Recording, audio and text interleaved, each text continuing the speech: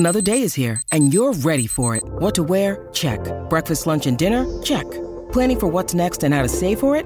That's where Bank of America can help. For your financial to-dos, Bank of America has experts ready to help get you closer to your goals. Get started at one of our local financial centers or 24/7 in our mobile banking app. Find a location near you at bankofamerica.com/talktous. What would you like the power to do? Mobile banking requires downloading the app and is only available for select devices. Message and data rates may apply. Bank of America N.A., member FDIC.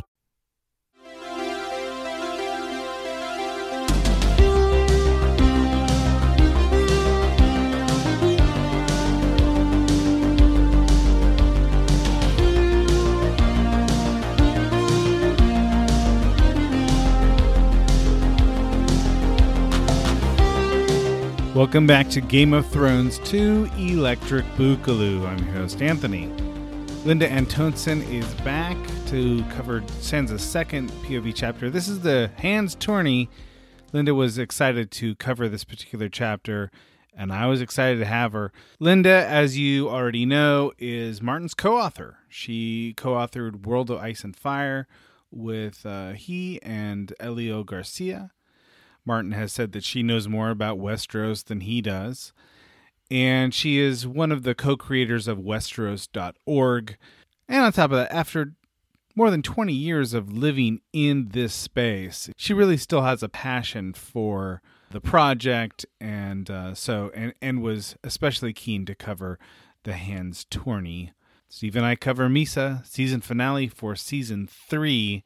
And Jana Matthews and I continue our conversation about guest right and hospitality. Without further ado, here is medievalist Jana Matthews. In many places in the ancient Near East, being dishonored was tantamount to being killed, right? It was worse to be dishonored than to actually physically die, because the dishonoring would have an impact on your entire clan. And your progeny, and it would last longer than your own life. Sure. I mean, there's also laws regarding hospitality and codes there too, and that's one of the reasons why, Joffrey Baratheon's death is so, is a violation of that code, which is when you're having a party, parties are often meant as peace building activities, and so you're kind of supposed to put your differences aside and join together, and that's a safe place. Everyone puts their weapons away. That this was an environment where people are not supposed to be killing each other. Again, there's ways in which that gets violated all the time, but in theory, it was supposed to be kind of a safe place. Discover why critics are calling Kingdom of the Planet of the Apes the best film of the franchise. What a wonderful day! It's a jaw-dropping spectacle that demands to be seen on the biggest screen possible. We need to go. Hang on. It is our time. Kingdom of the Planet of the Apes. Now playing only in theaters. Rated PG-13. Some material may be inappropriate for children under 13.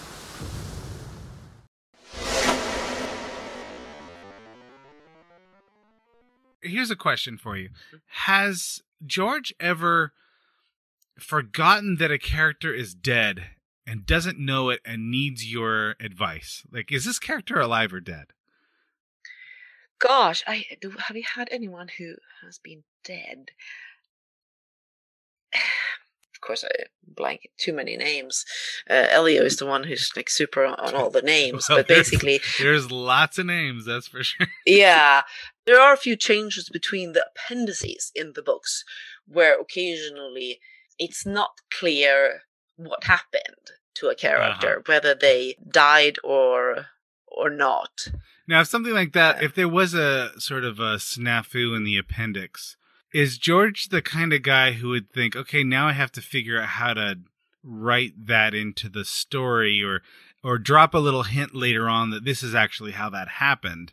Or would he shrug his shoulders and say, well, that's just the appendix? Well, the first time, or one of the first times that we were in contact with him was about an appendix issue, in fact.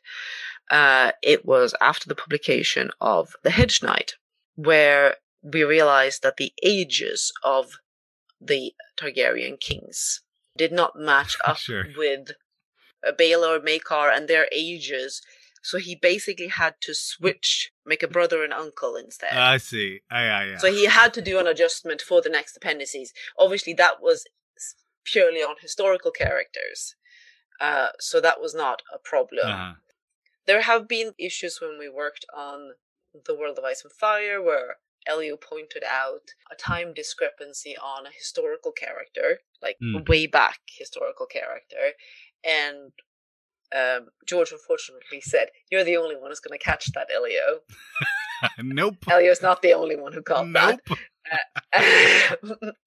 So sometimes George still lives in the bubble where he does not realize just how many very, very obsessive fans he has. He occasionally thinks that, well, there can't be more crazy people like Elio out there. No, there are.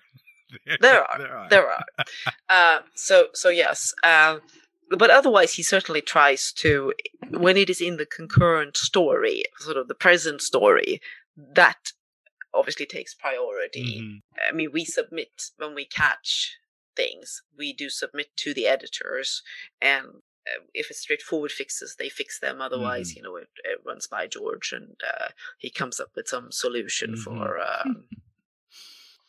Linda, do you get the sense that it really helps to have a good branding effort if you're a knight? Yes, certainly. That is part, I think, of the whole chivalric culture as Martin displays it and how he writes about it. If you want to be famous, I mean, it helps to have talent for sure, right? But if you want to be a famous knight, you have to have a really great nickname, or you have to have a really dynamic branding effort. I think generally they tend to go together. I mean, you get some nicknames or by names are, more basic, like you've got Barristan the Bold, but that kind of sums it up pretty well, and it alliterates, so it's got that classic feel to it. Mm-hmm. And then, a lot of people, or some fans will think, Knight of Flowers. Well, that sounds kind of sissy. You get some people who have that attitude. But obviously, if you look at the way that Loras uses it in the tourney with Sansa, like, picking out the flowers from his cloak and everything, it's very much something that he can use, and that it obviously fits the Tyrell imagery, and it fits the chivalric imagery and all of that. And then, you get the more sinister ones as well that clearly imply that you're quite badass. Like, okay, how do you get the name the Red Viper? Well, you obviously didn't do something nice. Well, yeah, Knight of Flowers certainly works on Sansa. She says that there's nothing more beautiful that she's ever seen in her life. And she has an eye for knights. I mean, she's observing them all pretty carefully. Yeah, she's really learned the part of a lady at the tournament. They don't get a lot of them up in Winterfell. Right. The Starks are more about melees and the more rustic and rougher parts of it. So this whole turning experience is new to her in person, but she knows what it is about, and she has been taught what to watch for. Are they riding well? Are they behaving gallantly? She knows exactly. She is an expert watcher of the sport of jousting. Poor Jory. Poor Jory has not figured out how to brand himself. He just looks like a pale comparison. Yeah. He's a shadow of a knight. I mean, a limp cloak.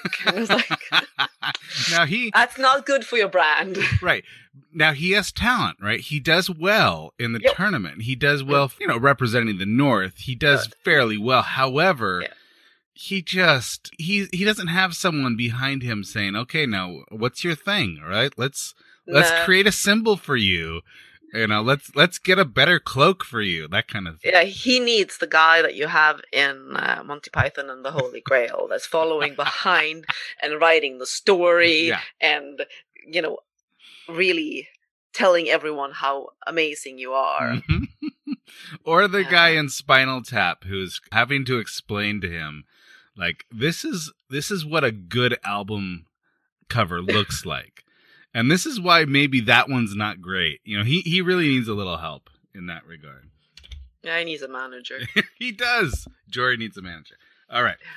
This chapter, man, this chapter is amazing. Oh, yeah. I was reading it last night and it was late. And I thought, you know what? I got to read this again. It's such a... Look, if you're listening to this podcast and you're not reading along with the book, at least read this one chapter. It's just magnificent. So here's my synopsis. As Sansa, Septa Mordane, and Jane Poole ride to the Hand's Tourney, Sansa marvels at the magnificence of the event. Thousands have arrived to view the martial display, but few have a better view than Sansa. She loves it all, the gallantry, the drama, the armor, and especially the beautiful and talented Knight of Flowers. Jane is undone by a gruesome death caused by the point of Gregor's lance, but even that only fascinates Sansa. She briefly meets Peter Baelish, who cryptically recalls his affection for Cat. After the sun sets, she sits beside Joffrey at the feast. Joffrey and Sansa eat and laugh and flirt until the feast ends abruptly from Robert's drunken outburst. The Hound escorts Sansa home and mocks her courtesies. He scares her to tears when he forces her to look at his scars. Then, in the dark, Sandor Clegane recounts his childhood trauma, the story behind his ruined face. Sansa feels compassion for him as he sees her to her room. Before leaving, he tells her that if she reveals the secret of his burnt face to anyone, he will kill her. Linda Antonsen, would you like to talk about a character, a theme, a plot point, or shall you and I just climb the ladder of chaos? I think we can start a little thematically, and then it'll probably descend into chaos. I love it. Into chaos. I can't wait. Yeah. So tell me about it. So thematically, so you're noticing a couple themes here? I mean, my favorite part about this is that this is probably the chapter that most clearly illustrates how George plays with the two sides of the Middle Ages. You start off with the wonderful pageantry. You have all these wonderful colors, or the way that she said, the curtain of the litter turns everything to gold. It's this fantasy world, and it is better than the songs. This is the Middle Ages of the chivalric legend, and that is what Sansa sees. That is what Sansa has been raised to see, this wonderfully idealistic picture of the Middle Ages. This is, King Arthur and the Knights of the Round Table, the height of everything good and chivalric. And by the end of the chapter, we are in this very dark place where Sandor recounts to her what a knight has done to him. Somebody who is knighted afterwards anyway. His brother's not a knight at the time, but he becomes a knight and is able to commit such an atrocious act on his own brother, on a child. So you get this, you got on the one side the pageantry and the colorful Technicolor Middle Ages, as I tend to call them. On the other end, you have this the hyper medieval part, which is all grimdark and dirty and brutal. I tend to go to the comparison with Monty Python's Holy Grail here, with when they're riding out in that muddy field, and you've got the anarcho-syndicalist peasants there who deny that Arthur is king just because he got the sword lobbed at him by a moistened bint or whatever. I love that whole exchange. But basically he says, he identifies him as the king because he hasn't got any shit on him. Now that's like that's the hyper medieval, the really dirty side, and a lot in A Song of Ice and Fire is George playing with those two images and the contrast. And when people like Sansa's story in particular is about realizing that life is not a song. Now, I think now try this on for size. You can tell me what you think about this. I think that unless you have these little moments where you can kind of see this, let's say we see King's Landing through Yellow Silk, right? So we see this idealized King's Landing. Unless we have those little moments, the cruelty doesn't work nearly as well. Like the darkness of the way this chapter ends is all the more dark because we've seen how beautiful it can be through Sansa's eyes. Absolutely. I think that really is one of the major themes that George works with in terms of sort of loss. I mean, loss overall. Right. So loss of beauty, loss of innocence, ruins is something that has figured in his work, not just in Song of Ice and Fire, but particularly in other novels and short stories. Ruins that are left behind we see it in later on in A Song of Ice and Fire, where they visit the city when they're traveling on the Rhine and go through Croyane, the Rhoynish city, ruined and all wrapped in mist, and the sadness of the loss of beauty and that cannot be recaptured is absolutely always present. And for that to work, you have to experience it, or you have to see that there are some people who see this beauty and then it's taken away from them. It makes it much more poignant. It makes it hit much harder than if you just open up. You can do that. I mean, I don't know. Have you read Mary Gentle's Ash? Yes. A Secret History. Yes. Where I think it's the first line is, it was her scars that made her beautiful. Yeah. I mean, you're starting off very dark with this mercenary girl. So you can do it, but it's a very different experience. In this way, this chapter reminds me a little bit of Bran's second POV chapter, in that the entire chapter is exploring really Bran's love for climbing. So he's a very able-bodied person, but through that you're also learning about all of the nooks and intricacies of Winterfell, right? Because he's climbing all over Winterfell, and it's so important to him. It's so important to him that he can go, climb higher than anyone else and commune with the birds, and it's just core to his identity that he's an able-bodied person. And so when he falls, and then we find out what's been taken away from him, it's a real moment of grief. And something very similar is happening to Sansa in this chapter. I think really core to her identity is this mythology of the Seven Realms and the mythology of the gallant and honorable knight, or the true knight. Yeah. Core. This is just... No, it shakes her so much. Yes. Yeah. And so when that is taken away from her, it's taken away tiny bits and pieces here and there. She's realizing they're chipping away at it. Yes. Obviously, she's already lost her wolf. That's right. But there, she's trying to, as we see in this chapter, she tries to put it on, it was Arius and Cersei's fault. It's not my Joffrey. That's right. She still has her faith in him, and because something beautiful can't be evil. She needs to tell herself that story over and over and over again. Yes. She knows that Joffrey's a monster, but has convinced herself that he's not. She knows that the Knight of Flowers is just the picture of beauty. And, these are the stories she keeps telling herself over and over and over again.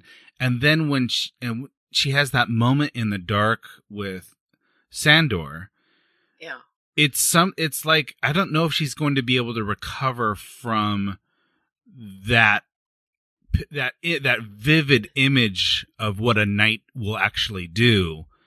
I think that George is trying to teach her and us that there really is no true knight.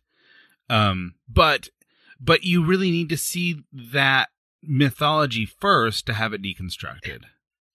You do, and I think that the interesting thing is, I've seen, and Elio and I have talked on a number of occasions on the parallels between, in that sense, between Sansa and Brienne. Yeah.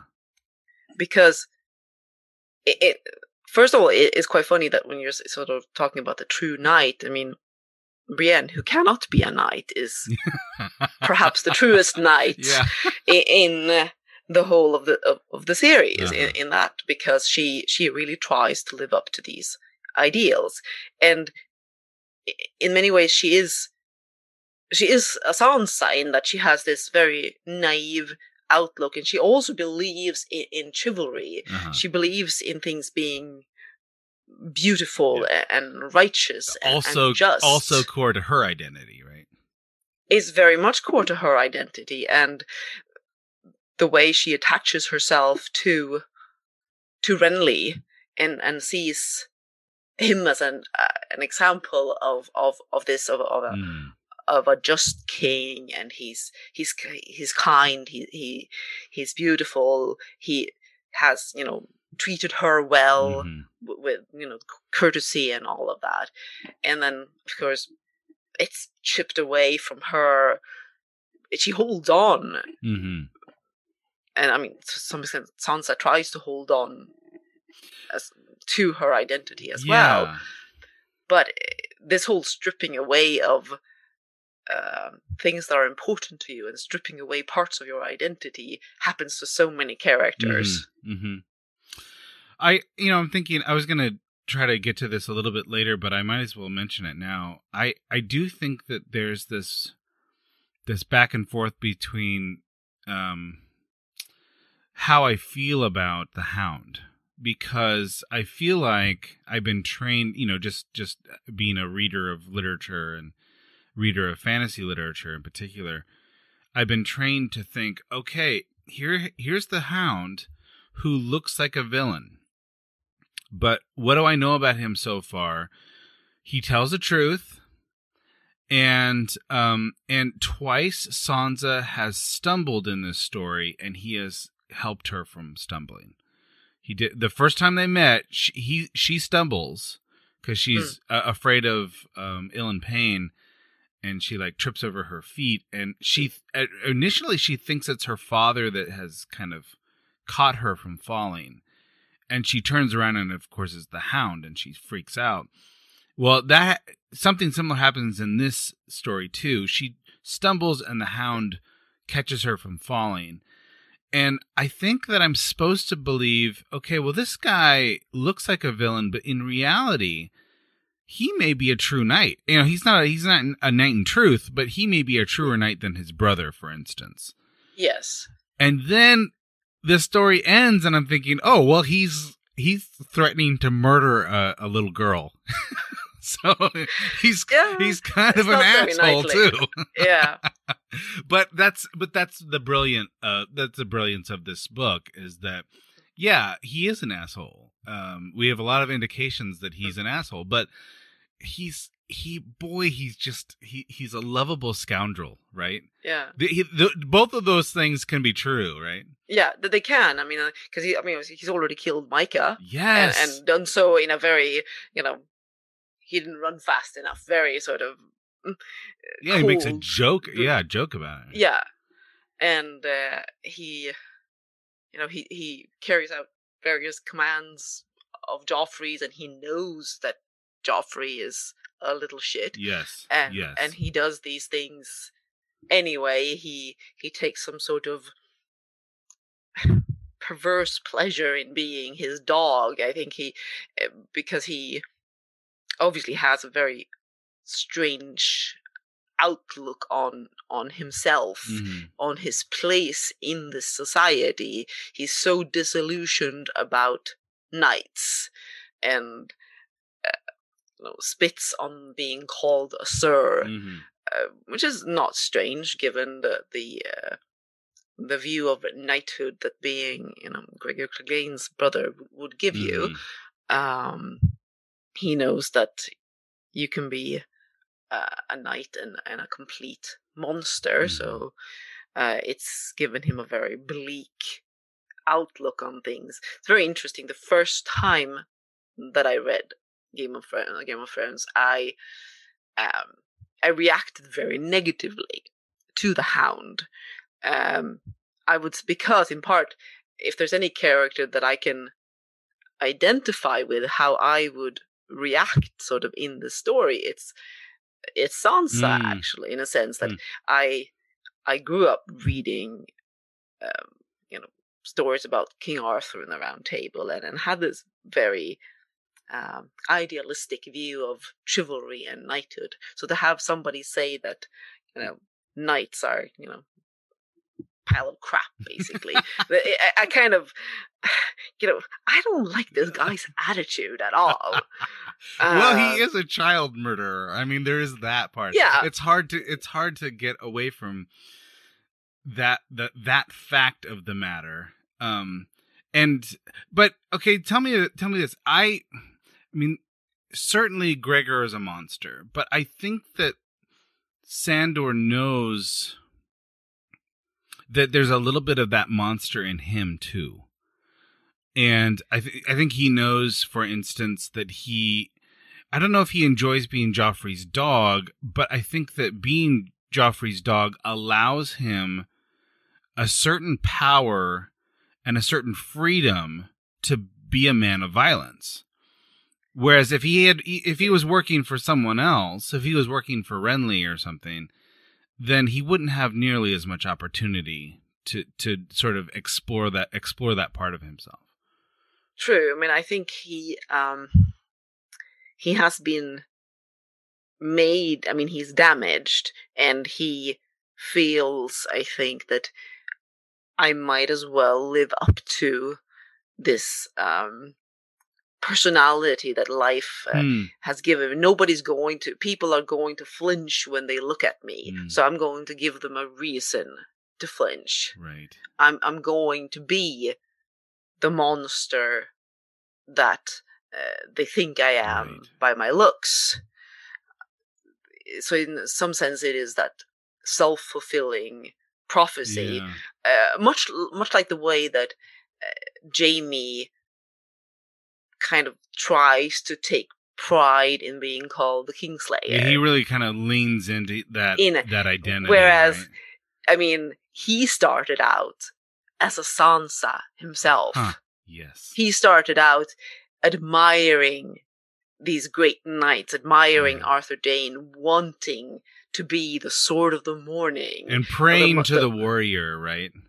Yes. And then has that taken away from him, and has sort of the veil pulled from his eyes, seeing how Aerys is treating his wife, and the fact that the other Kingsguard will not intervene, and that he's just supposed to keep to his vow and stay out of it. And then when he then becomes the Kingslayer, he sort of tries to take pride in it, just like Sandor tries to take pride in being viewed the way he is. Then there's a capacity for violence in these men, absolutely. In the society, there are very few men who don't have this capacity for violence brought out. Well, and in certain contexts, it's rewarded, right? I mean, we saw something like that in the blood sport of the tournament.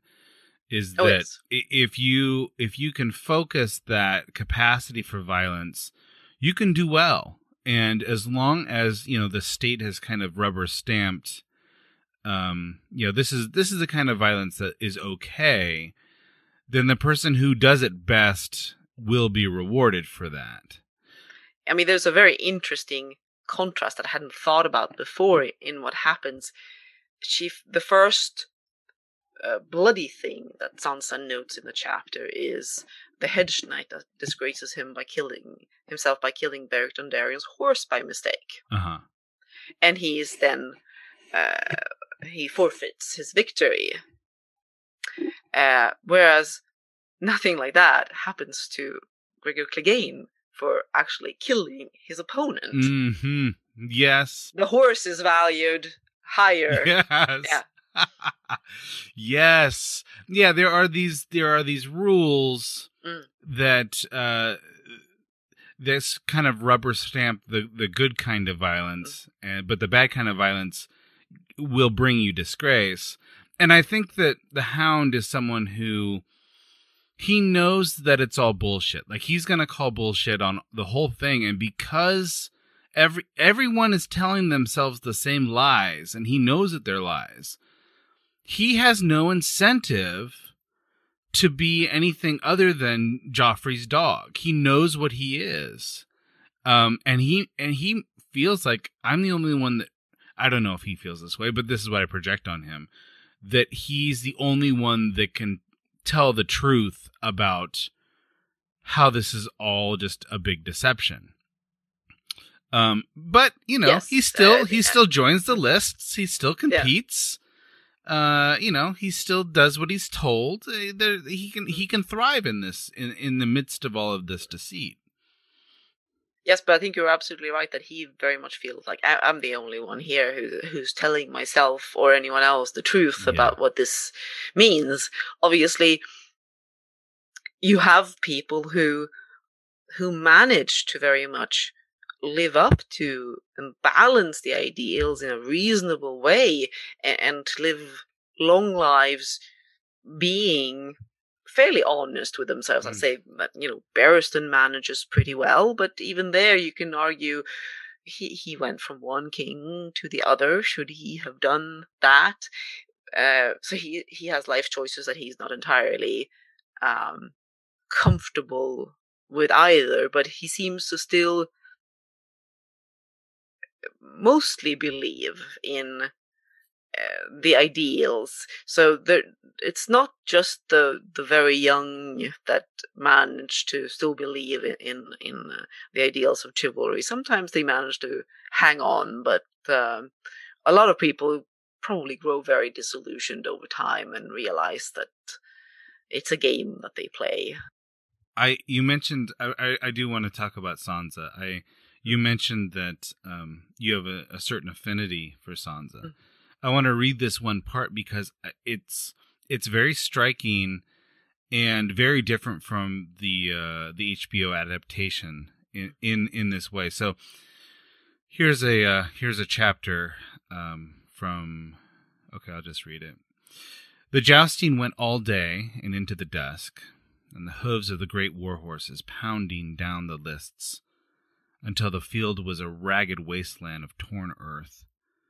A dozen times Jane and Sansa cried out in unison as riders clashed together, lances exploding into splinters, while the commons screamed for their favorites. Jane covered her eyes when a man fell, like a frightened little girl. But Sansa was made of sterner stuff. A great lady knew how to behave at tournaments. Even Septa Mordane noted her composure and nodded in approval. And that chapter or that paragraph has a little parallel later on where she's noticing the death of the knight who was murdered, basically. Yeah. Yes. And she looks on with fascination. I don't get the sense that Sansa is I think that Sansa and Arya may have more in common than they would care to admit. Sansa is, maybe on the surface, is the sort of prim and proper little lady, but she has greater aspirations, and on top of that, she's not squeamish.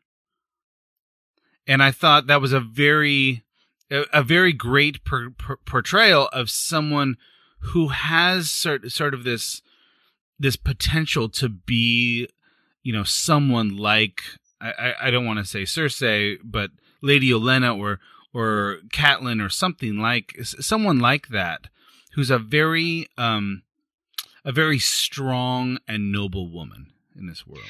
There is a wolf somewhere deeper in, and obviously, and I mean, Catelyn is a very strong character as well, and has taught her daughter to be what a lady has to be able to do. And of course the interesting part about second section there where Hugh of the Vale is killed, is the way that it is described from Sansa's perspective. It's almost beautiful. Mm-hmm. She had never seen a man die before. She ought to be crying too, she thought. But the tears would not come. Perhaps they had been used up. Perhaps she had used up all of her tears for Lady and Bran. It would be different if it had been Jory or Sir Roderick or Father, she told herself. So she's noticing. She's also self-aware. She's noticing, maybe I should be crying, but I just don't feel anything in that way for this nameless knight or this. Yeah, and also this that she focuses on the. There will be no songs sung for him. Yeah. That was sad. That his part death, was yes. The fact that she's still in her story here. Yeah, exactly. But it's but just the way that she describes the blood there. His cloak was blue, the color of the sky on a clear summer's day, trimmed with a border of crescent moons. But as his blood seeped into it, the cloth darkened and the moons turned red one by one. Very ominous and very poetic in a way that she sees these. So she observes it and still sees it as I said. It's sort of part of this story and. She should be sad, but the saddest part is that he's not going to have any songs sung for him. Yeah, I mean, this is all this entire event is, and then the blood is just covered up. Yeah, right. You just shove a little dirt on the blood. Let's keep going. Which is interesting because you've got that parallel much later there, since you brought up Arya in after her murders at Harrenhal. Where she thinks or say that the rain will wash away the blood on her hands. Oh, interesting. Okay. I hadn't made that connection. It's gone. Yeah, right. So yeah, the blood is fleeting. This person's life was fleeting. Mm. If they can manage to live well enough to be sung about, that's basically the best that you could do, right? Yeah. I mean, that's the view. Immortality. Yeah. That's the immortality you can hope for. Yeah, right. Sure. Does more about Sansa here. Linda, do you think that Sansa cares at all about Jane Poole? I don't think they have a very deep connection. She feels clearly that Jane is a little younger and more childish than her. So at this point, certainly she forgets about her. Absolutely. When she leaves with Septa Mordane, and I get the sense I think they've grown apart. Oh, okay. Say more about that. Grown apart. Well, in the sense that I think when they were back in Winterfell and Sansa perhaps didn't think so much about the court and everything before Robert showed up and before the marriage was arranged. They were more on the same level. Right, okay. But now Sansa has a marriage being discussed and she's going to be a great lady. It's like those where, you've got your friends at school when you're 12, 13 or whatever, and then one of them gets a boyfriend or some new interests, and you can grow apart very quickly there. Mm-hmm. I was just noticing that when, Sansa always notes her presence, but doesn't care to tell us anything. She doesn't devote any of her thought world to what's going on with Jane. No. She observes everything else. She observes the intricacies of the coats of arms and the colors and the snapping banners and the shining armor. And Jane Poole is an afterthought, even so much so that when she's clearly deeply disturbed by this murder, she's taken away, and Sansa doesn't even know she's gone. She just completely forgot about Jane, and then kind of notices a little bit later that she's gone. We don't know what happens to her during the feast. And it makes me think about where Jane's character will end up, in dance. And I think, oh no one cares about Jane. Like, Sansa's supposed to be your best friend. Sansa doesn't even care about Jane. No, she's kind of Sansa's shadow here. Yes. And obviously the fact that she then ends up being the replacement Arya. The fake Arya. The fake Arya is interesting, that she doesn't really have personality and character of her own. She as a character is overlooked. She is turned into nothing, really. She's just a name, and that name is then replaced. Right. She's lived. I like the shadow imagery. So she's lived her life in the shadow of these Stark girls, and her whole identity is about kind of orbiting their force of gravity. And then when she's plucked away from all of that, her entire identity is now replaced by a false identity, Arya Stark. Mm-hmm.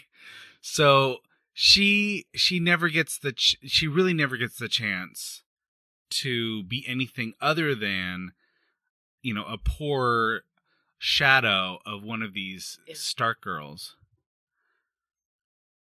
She's tragic, and she is. I mean, she's one of these victims of the circumstances, much like when we see Brienne traveling around in the Riverlands and seeing how the small folk suffer from the war, and how they don't really care who's on the throne or whatever. It's just, whoever it is there's going to be fighting, and we're going to bear the brunt of it. Mm-hmm. So Jane is another of these hapless victims that doesn't get a chance to have their own. She has her own story, but it's not given any place because the other stories kind of crush it. Yeah, I wonder if we will hear. I wonder if her story will become more prominent, because, I mean, I guess the analog here is she's almost the female version of Jon Snow, who is always kind of, living in the shadow of Robb and orbiting the force of gravity that is Winterfell, but always sort of taking a role of subservience, and knows that, knows what he has to do. Yeah. And he knows his place in the family.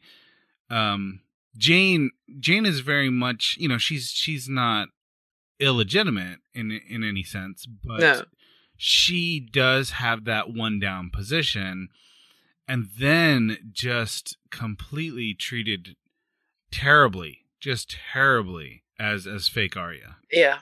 I think that with the time that Martin has invested in her in A Dance with Dragons, it's not a story that he's just dropping from that point. I mean, that unfortunately has been one of the writing problems, I think. Not Jane specifically, but the fact that he really wants to do right by as many characters as possible. So he always says that he imagines what the story is for all of them. This guardsman who's nameless, he has a backstory. So whenever he brings somebody to the forefront and starts talking about what has happened to them, he tends to want to go and give them a full arc, a full story arc. Usually full story arcs mean that you're dead by the end of them in Westeros. Yeah. And given that he has said that he needs to reduce the number of point of views and characters in general, there's a lot of people who are going to see their stories wrapped up in that way, I think. But yes, he likes to see a completeness, not just saying, oh yeah, they passed through here and we get a little snippet of their story. Very much in contrast to, We read The Last Light of the Sun by Guy Gabriel Kay. I'm not familiar. No, he's in that book particular, he gives little snippets of people that the main characters encounter, and then he switches over for just very briefly to give like maybe a couple of paragraphs about this person that the main characters sort of brushed up against. Right. So just to show that there are many stories going on, and I can't tell all of them, but these decisions by the main characters are going to have effects beyond the circle of characters that I'm featuring. So just to show the whole tapestry of stories. Whereas George tends to like to, anyone who gets featured significantly gets a beginning, a middle, and an end. Mm-hmm. Hey, I want to ask you a question about Robert and Cersei. Clearly, the feast ends and Robert bursts. He's drunk. He says, "Look, I'm the king, and if I want to fight in the melee, I'll fight in the melee." Basically, that's what he says. And I always read that like, okay, this is just sort of Cersei trying to talk sense into a man who's clearly past his prime. And then I think, but I know more about Cersei than I once did. Is it possible that Cersei is goading him, that she actually really wants him to fight, and so she tells him, no, you can't. You absolutely can't, knowing that he will insist that he can? Yes, I think so. There's maybe a part of her that feels that I don't want my husband, making a fool of himself just because it looks bad for me. On the other hand, I think she's so used to just feeling ashamed about him, because that's really all she feels. Yeah, he's always a fool. He's a fool. He's drunk. He's fat. He's, there's not an ounce of pride left in her for her husband. So whether it's conscious, I mean, she's cunning, so it could very well be conscious goading here that, have him go out there and maybe, break his back or something. I'm not sure she thought that he would, get killed or something, but, break a few bones and we can stick him somewhere for a few months and I don't have to deal with him, and serves him right. Yeah, or she knows how he's going to react. Yeah. I mean, it's very possible that she thinks it will be better for me if he's dead. I will. Oh, yes. I will be the power behind Joffrey. Yeah. And I don't have to deal with this fool. No, absolutely. She certainly feels that she would run things much better than he would. And they are probably the two least capable people to running Westeros that you could find. Well, okay, no, Moon Boy might be a little bit worse, I suppose. But I wouldn't vote for either Robert or Cersei. Let me mention a few notable introductions in this chapter. Now, if I was going to mention every new name we met... Not one of those chapters where you... Oh, you can't. I mean, it's just... There's probably 50 names of knights that we'll never meet again that are mentioned. Or maybe we will. Maybe they'll come back into the story at a later date. But just a few things here. Well, we see Thoros and Beric tilt against each other. So it's interesting knowing where they end up going. Thoros is described as one with a flapping red robes and shaven head. The 7 Knights of the Kingsguard, we see them all together for the first time. But they're all kind of nameless other than Jaime. It's just him that stands out. That's right. Moon Boy. Moon Boy is I think he's a wonderful book-only character. Is he a simpleton? I mean, he's too shrewd. He's too smart to be a simpleton. Loras is clearly a stunner. I mean, he's the rock star. He's a rock star. Yes, right. In Sansa's eyes, he's a rock star. Oh yeah, she's a groupie. She's a groupie for Loras. And it's not an introduction, but Peter makes his introduction to Sansa. And I thought it was interesting how he does it. Her eyes are so glued to Loras that here he is standing over her. measuring her, touching her hair, Yeah. and she's not prepared for that. I thought that was a very interesting foreshadowing of that relationship. Yeah, she's in his shadow. Yes, that's right. Book versus show differences. Boy, there's a lot. This is so different. I mean, this is one that suffered very much from it being first season, in the sense that even though in the first season they make a lot of attempts to stay very close, the budget isn't there. It's much like when Robert goes on his hunt and goes walking in the woods with three guys. That's not a royal hunt. No, of course not. That's four guys getting lost in the woods for some reason. Yeah, no, I've never thought about that, but you're absolutely right.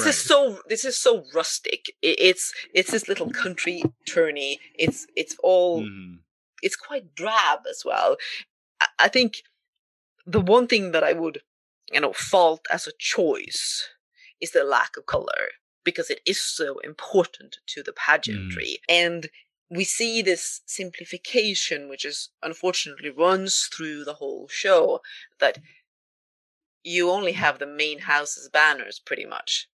Yeah. And then everyone is a bannerman of them, and they don't have their own banners.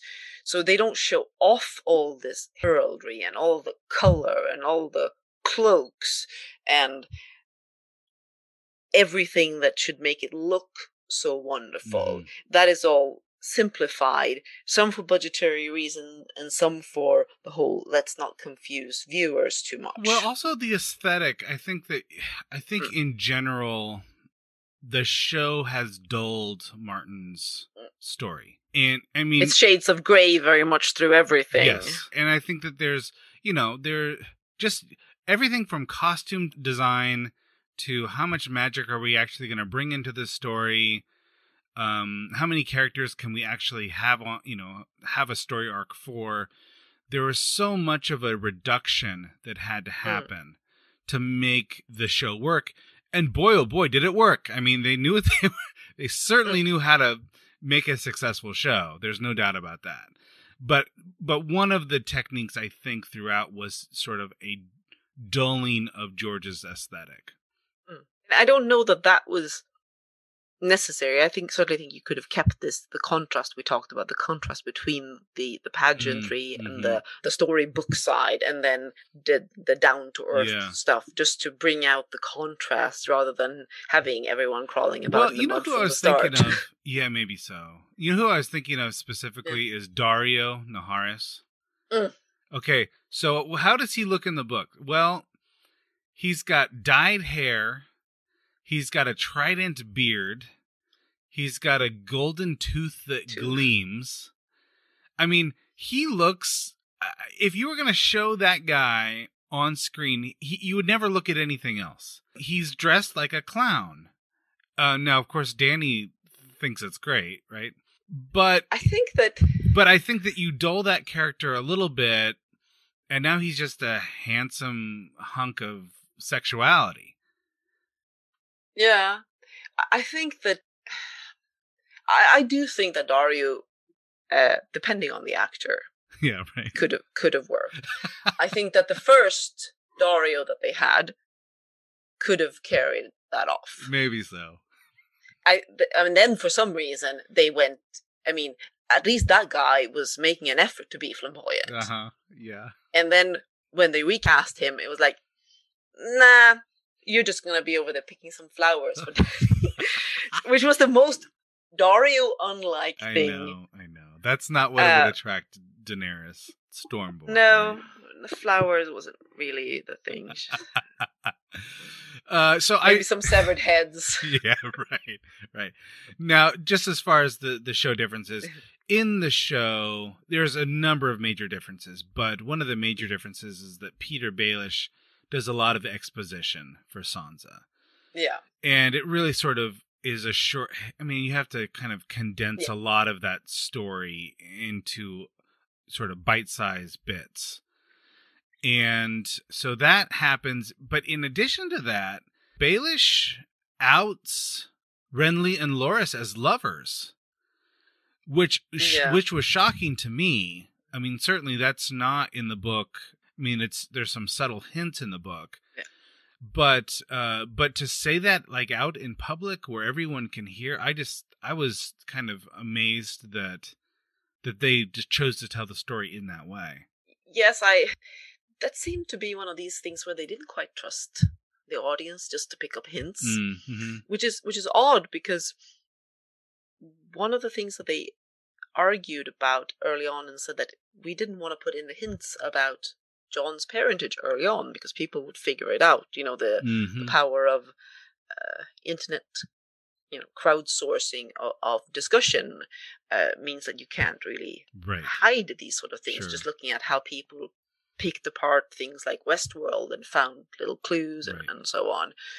And it's true, if your storytelling depends on absolutely hiding things, you're going to have a problem with the way the internet works. So in that sense, they didn't want to put out hints.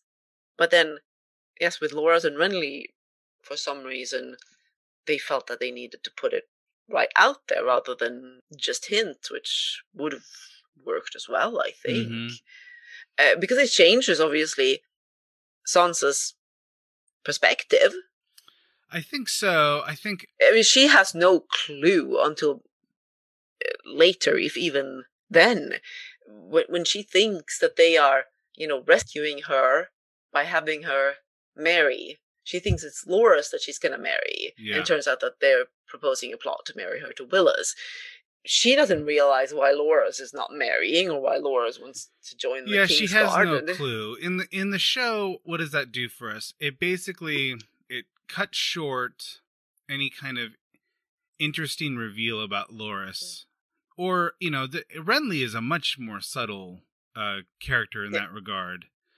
It kind of sort of cuts short that. It also tells us that Baelish is the kind of person who will use information to either threaten or undermine you or something like that. So it does develop his character in that way. Yes. It was unnecessary, I thought. And correct me, I just glanced actually at our review of the episode, so I don't have it entirely fresh. But he does Sandor's story as well, right? Yeah, that's right. And that is even more shocking to me because, Sandor has never told anyone. Right, so Baelish has this information. And then he tells Sansa, and then he says, now, of course, if you repeat this to anyone... The Hound will kill you. So he actually tells her, and then he parrots the death threat. Yeah. But it steals that bit of complexity from the Hound. And why is he telling Sansa that? Right. Yeah, he's scaring her. I mean, Baelish is always a little bit odd to me on screen. Like, there are many characters like Tywin and Tyrion who I think are enhanced by my experience with the HBO show. Baelish is not one of them. But... No, I think they used him too much as a plot device. Okay. Having him driving things forward by saying certain things and by acting in certain ways so that there wasn't a consistency to his motivations. Yeah. I think you're probably right on that point. And having a schemer, sort of, they felt that it lends itself. We can have him undermine people here and say things and overplaying his hand a lot of the time. I think so. And the fact that we don't get a POV chapter from Littlefinger means that the show adapters can be a little bit more flexible with how they treat that character. Yes. Right. I have one more 2-part question for you. Go ahead. Okay. Of all the characters in all the stories, who would be the character that you most identify with, like deep down inside, that you and that character are very similar, as opposed to the character that your friends and family see when they think of you? That's a tough one. I think that probably I'm a bit of a Sansa at heart. There are some things that aren't very like me, but the sort of some of that naive innocence, and I've always said, because I mean, Sansa gets a lot of complaints from some groups of readers on her. The way she acts and the choices that she makes in the first book. Mm-hmm. And people like to think when they're put in this situation that they are going to be Arya and not Sansa. Uh-huh.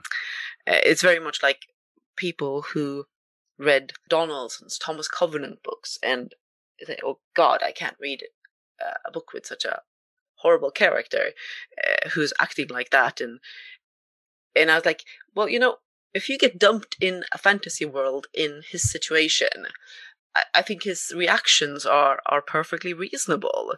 I can very much see how his disbelief, his constant refusal to accept the situation, I'm not annoyed by it. I understand where he's coming from, even though unfortunately not afflicted by leprosy. But yeah, I get him, and I get Sansa. I'd like to think that I would be brave and resourceful and all of those things, but no, I have a bit of a Sansa in me. People knowing my temper, on the other hand, might think I'm a bit more of an Arya. Right. Okay. So when people see you, they see a little Arya, but deep down inside, you're more like Sansa. Yeah. All right. Thank you so much, Linda. Oh, my pleasure. I really love discussing these books, and it's been something that Elio and I have been doing back and forth for many years now. And over 20 years? Has this been over 20 years? Yes, and it's still a daily part of our lives, and we're very, very grateful. And now Steve and I cover Misa. This is the finale of Season 3. This is the episode where Bran and Sam encounter each other. Jaime returns to King's Landing. Ygritte finds Jon and shoots him with 3 arrows. And then, of course, Dany becomes the silver-haired savior as the Yunkai slaves receive her as their mother. Here is Steve Osborne. Steve, is Joffrey less handsome when he's happy or when he's pouting? Gosh, yeah. Happy Joffrey is a really, like, some people are bad criers, like Tobey Maguire, for example. Sure. I mean, that's Michael Jordan. Yeah. Michael Jordan. Yeah, I mean, the Tobey Maguire Uncle Ben death in Spider-Man is that's when you start rooting for the costume. And yeah, man, Joffrey, like, somehow his face looks upside down when he's happy. I think this is the happiest we've seen Joffrey. He's morphing into like Veruca Salt in Willy Wonka. Yeah, he undergoes a transformation. Sort of like a reverse transformation. Remember when Empire Strikes Back, when Luke undergoes a transformation into like a groundhog or some sort of... Oh, yeah, when he learns the truth about Darth Vader, yeah. Yeah, his whole face, he turns into some other creature. Yeah, it's not... This is sort of the reverse. If you were to throw that in reverse, you'd get Joffrey being happy. Yeah, that's fair. Yeah, that's the big takeaway from the season finale. Joffrey's face. Well, I will say this. Jack Gleason, he's tremendous. He just nails that part. I just can't imagine anyone else being that character. But, I have mixed feelings about Joffrey. As a character? He's going through a hard time. I mean, it's not easy being Joffrey. Okay. Sure. I mean, imagine you're in Joffrey's I mean, I've had a lot of position. stress at work, too, but I've never crossbowed somebody to death. No. Also, I don't have a crossbow. You're not the progeny of Twincest. That's one thing. I don't know. I've never done the 23andMe. Yeah. I make a lot of assumptions, man. You'd be at like 12 and a half in me. Yeah. All right. Well, enough with the math humor, Steve. So, dismemberment count, increase. Right, both. Rob, in between the episodes, Rob's had his head lopped. He loses his head, and Greywind does too, his wolf. That's true. Yeah, he gets dismembered. That was the opening scene. Yeah, that's pretty rough. So, that's the dramatic impact of the Red Wedding. You're coming into this week, like, what's going to happen? Am I going to get a drink of cool water, or am I going to have more of the same, right? So there was a part, like, it's like, we're just going to pick right up there. Huh? Okay. And so, like, if you had any moment where you're like, maybe, especially if you're going like week to week on this, where you've had an opportunity to just sort of let it settle, and you get the gumption to go back, right? Because, like you said, there's probably some people that were like, no, I'm not going with this anymore. And now, if you've got any of the swing states are coming in to watch this, and this could have pushed them, man. They could have turned it off right there. Now, you as the audience member feel like a member of Rob's army, so to speak, right? Like, you're rubbing it in to me now. And you have that mocking callback to the way that the end of the first season, the King of the North chants, right? Right. And in addition to that, I think it shows an interesting amount of restraint to leave the back end of that Red Wedding scene to the next episode.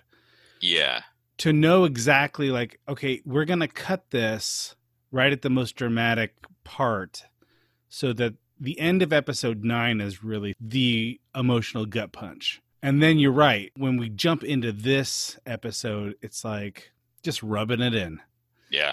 You've been stewing on the gut punch. Now we're going to rub it right in. Just going right into it. And, man, it is a lot. Like, seeing him get paraded around did the gut punch continued, right? It was like you realized, the person hadn't taken their fist out of my stomach yet. And of course, that scene bleeds forward to Arya's encounter with the Freymen along the road. But it's an interesting and really important moment, right? Because I think you've had the like you said, the gut punch. You've had this mockery. There is a sense of like, man, there's got to be is there any justice that can be served, right? And so here's Arya in face to face, and there's a part of us, I imagine most audience members have this like, man, something's got to happen to these guys, right? Mm-hmm. But then it happens at the hands of Arya, and Arya has essentially her first murder. So then this sense of justice. Well, let's say premeditated murder. Premeditated murder, right? Yeah. And so we have this moment where it's like, it actually is a continuation of the gut punch, in my opinion, because instead of it being this like somewhat redemptive moment or an ushering in of justice, you're like, well, she's not going to be the same ever again. That's right. That's all a part of all this tragedy. Her moment is just an extension of the tragedy. So you get that like, well, yeah, these guys deserve to die in sort of your fictional body count mind, but then the way that it happens just further complicates it. Well, you kind of nailed it a little bit when you said she's going to become John Wick. She is a little John Wicky in this sense. And it is supposed to sort of scratch that justice itch. Although I have to say, it always sort of brings out a certain sadness for me. I kind of feel like I just don't like seeing it. I mean, I know that there's supposed to be part of me that really enjoys seeing the vengeance. Yeah, see, I didn't at all. I didn't enjoy it. I in fact, that was the thing. I'm like, it was kind of an interesting lesson, right? Because you think you want vengeance, but then at what cost? And I guess that's sort of, you could almost sum that up with the whole Rob narrative and kind of all of the narratives that involve vengeance, right? It's like, yeah, you're singularly focused on this, but then every step you make towards bringing in justice on your terms yields a new, treacherous result that you have to navigate. This isn't a video game where the credits roll. All these actions have consequences. And Heather's point was, she's like, well, now it's fitting that she's with the Hound because she's becoming the Hound. That's right. We already made the Terminator connection. Yeah. Where she's kind of explained to him, like, this guy's innocent. Don't just kill him. And he doesn't. He just knocks him out or whatever. Right. But at the same time, so you could say that the Hound's becoming a little bit more like her and she's becoming more like the Hound. Right. So, yeah. So their relationship becomes overlapped in many ways. Okay, so there's a major book difference from this point on in the HBO adaptation. In the books, Arya is having wolf dreams just like Bran was. And just so happens when she's sleeping after the Red Wedding, she finds her mother's body like floating down the river. Mm-hmm. And the wolf pulls Catelyn's body out of the river, and she's discovered by the Brothers Without Banners. And as we know, Beric has been resurrected 6 or 7 times or whatever. So he's like animated by this weird fire magic, and he ends up passing that to Catelyn. And so Beric dies, and Catelyn is revived. Well, that seems like a pretty big thing that happens. That's a pretty big thing that happens. They call her Lady Stoneheart from that point on. Lady Stoneheart never enters the story. Martin always wanted her to be part of the story. Weiss and Benioff always wanted to kind of, look, we need to keep the magic to a minimum. You know how I feel about that. Yeah, well, you probably sided with Weiss and Benioff, right? Yeah, I guess it would depend on the role she plays and then the ramifications of her absence, right, in terms of the narrative. Well, what happens is Lady Stoneheart, when Beric says, every time I come back, I'm less of who I was or whatever. Mm-hmm. When Lady Stoneheart comes back, she's like this vengeance monster. Like, that's all that drives her. She just wants vengeance. She's like, all of her sort of... Like Pet Sematary. Yeah. She gets Pet Cemeteried. That's right. That's exactly right. And she comes back and she wants vengeance against Jaime and all of that business. So that's a really major character that we lose from the book narratives. From a dramatic perspective, not bringing her back gives you a little bit more gravity going forward. Having her back is like, now you gotta reconcile that she's back, and then I think it leads maybe to your other point. It's like, well, how come more people don't get resurrected during this thing? Right. And I think that it also unmoors Arya to an extent. I think that knowing that Arya's mother is still in the world and you're still hoping for something of a reunion. That's a distraction, I think. Yeah, maybe so. I think that if you completely erase all of Arya's family, which essentially that's happened. I mean, there's still Jon, who's like lost up north, and there's still Sansa, who's now a Lannister, I suppose. Everyone that might comfort Arya is gone, and basically it leaves her with the only parental figure she has now is the Hound. Right. That's a big difference. Well, and it was interesting because I was reading about one of the commentaries, and I think it was from Martin himself, talking about the killing of Robb and how it was kind of important to make it real clear to readers and fans and all that. This story isn't the story of Starks per se. Yeah. And I think it'd be real easy. And I think that's probably why people are upset about the Red Wedding, is because, you're kind of holding on to that. Like, well, isn't the Stark situation what we are kind of tethered to? And then to untether that I think that's the feeling I had. I just felt very fragmented now. I'm like, well, so where... Right. So the Starks are a little bit of a device to bring you to all the different places in Westeros. So like Jon goes north of the Wall. So we learn about that through Jon's eyes. Sansa and Ned go to King's Landing. We learn about that through their eyes. Arya's sort of all over the place. So we're learning about all these different characters. So they are an important device. And Winterfell is sort of the place we're invested in. But even Winterfell's burned down at this point.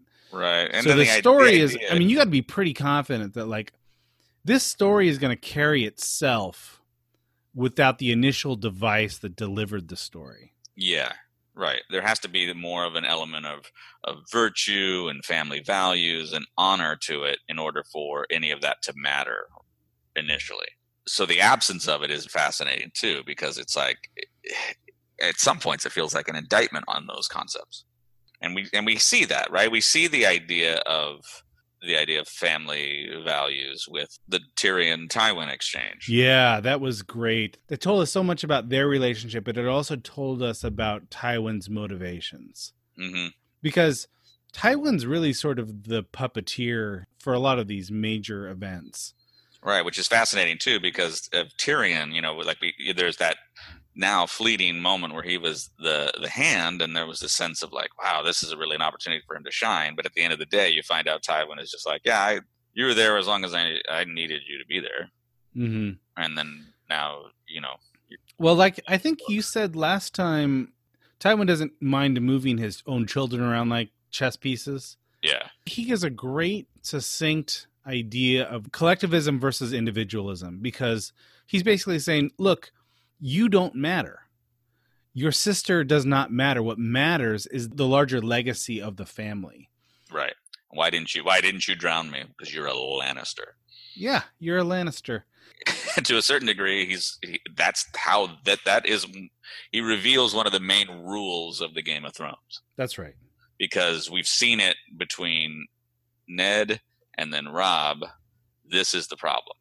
Right. I mean, this was Ned's problem. And then now Robb, he went and was like, well, but I don't want to marry this person for strategy's sake. I want to marry this person for love. This scene with Tyrion and Sansa, it really does hammer home their age differences.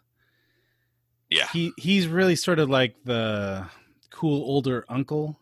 And you're really seeing like, man, she's such a teenager and he's just such a nice old guy, but he's an old guy. Yeah.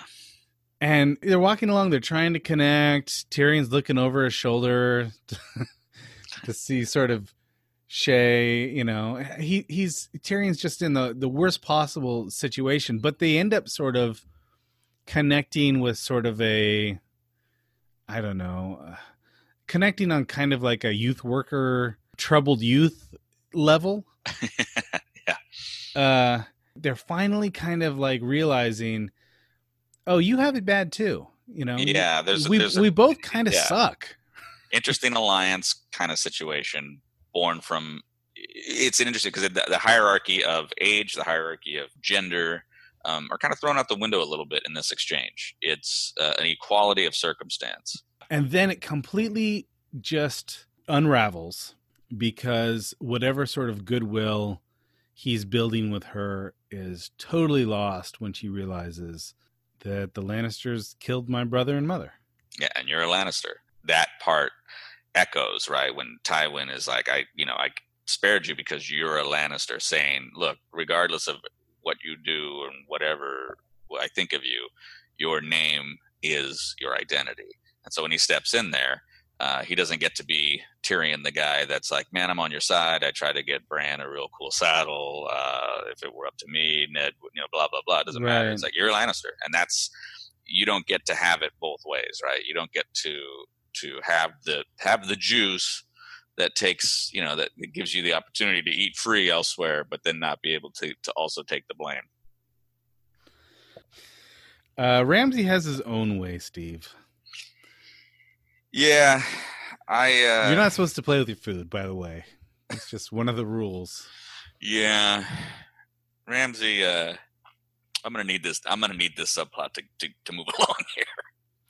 Well, okay, so I'm getting torture fatigue, man.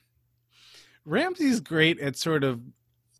I mean, he's acting. He's like Bizarro Sean Astin. He really is. I'm glad you made that connection. That's really great. He's evil Sean Astin. He needs a goatee, I suppose. Heather's still keeping score. She's like, after all that, she's like, nah, still don't care. Still don't feel for him. Still don't feel for him. One could say, Steve, is that we've now seen the end of Theon and the beginning of Reek. Yeah, I could see that. So, maybe we're done with that character, but now we have this new character who Theon is kind of his backstory, but he's got different motivations. He went from Smeagol to Gollum. That's right. There we go. And Theon really has to kind of get to that stage where he says, kill me. Yeah. Yeah, he's completely given up. And that's exactly, and you get the sense this is what Ramsay's waiting for. In order to break him down, he has to be like at a stage where he's willing to let everything go, and then I can remake him how I want him. Right. Well, and the thing is what is Theon, like, even if Theon were to have gotten out or rescued, to what end? Just to wrap up on Theon, I think that there were a lot of these torture scenes, and it felt like a lot. But I feel like doing less would have made his total deconstruction unbelievable. That's fair. And that's my take on that, was just like, this better become something because it's a lot. And it's a lot of, like, all right, I mean, I don't know, Ramsay seems like a pretty terrible person, and Theon's getting his. So the idea that there's something to come from this is helpful. So that's interesting. And so now you have the Jon and Ygritte, I don't know, goodbye, official goodbye, as opposed to him just taking off. And we do get a sense, and now we get full closure on the idea that if there was any thought that maybe Jon was wavering, it sounds like it was never the case. Do you feel like Ygritte do you think that she meant to maim him and not kill him? Or do you I think she could have killed him. You think she could have killed him and decides she just wants to hurt him? Yeah. It would have been like breaking all of his favorite records. If he had favorite records, that's what she would have done.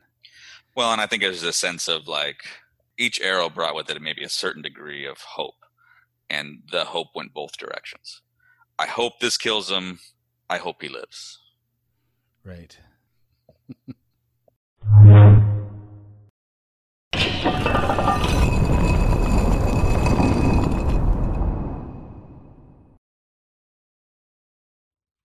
For this week's Bird's Eye View, I'll read again from Caroline Larrington's book, Winter is Coming, specifically what she has to say about named weapons in the medieval world and in Game of Thrones. So this is from page 47. In Beowulf, the swords which are particularly valued are the old ones. They carry with them the mana, the aura of those who have been killed by them in past battles. They are redolent of victories won. When an enemy is defeated, the victor takes his sword and makes his defeat part of the weapon's history. Side note here, we can kind of see a little bit of this behind the Iron Throne, which is composed of the swords of fallen enemies. Back to Caroline. Beowulf borrows the famous sword Hrunting for his battle against Grendel's mother, although no metal can pierce her hide except for her own ancestral sword displayed on the wall of her den. For the first time in its history, the poet observes Hrunting fails. Beowulf's own royal sword, Naegling, proves unable to prevail against the dragon that is his nemesis, and it shatters on the monster's skull. Medieval swords often have names signifying a relationship which is closer to that of human and animal than in human and inanimate object. Arya may have to drive her beloved direwolf Nymeria away, but she holds on to the needle as long as she can, and her recovery of it in killing Polliver signifies a major turning point in her fortunes.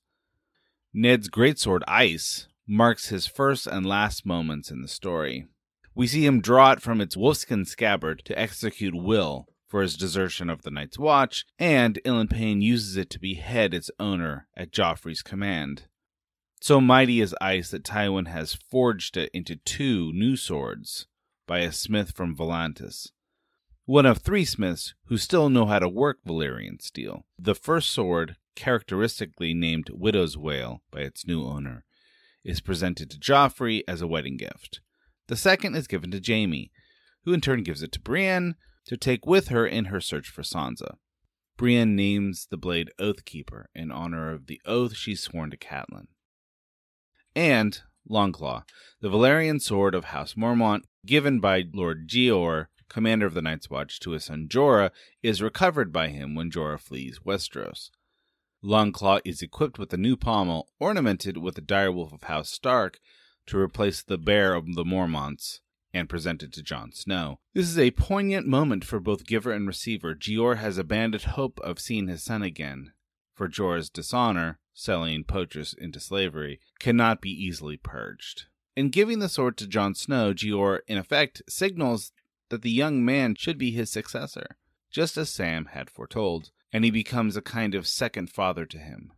Swords are charged with an emotional power, which goes far beyond their function in war. So my thanks again to Caroline Larrington for her insights, and that's all for this week.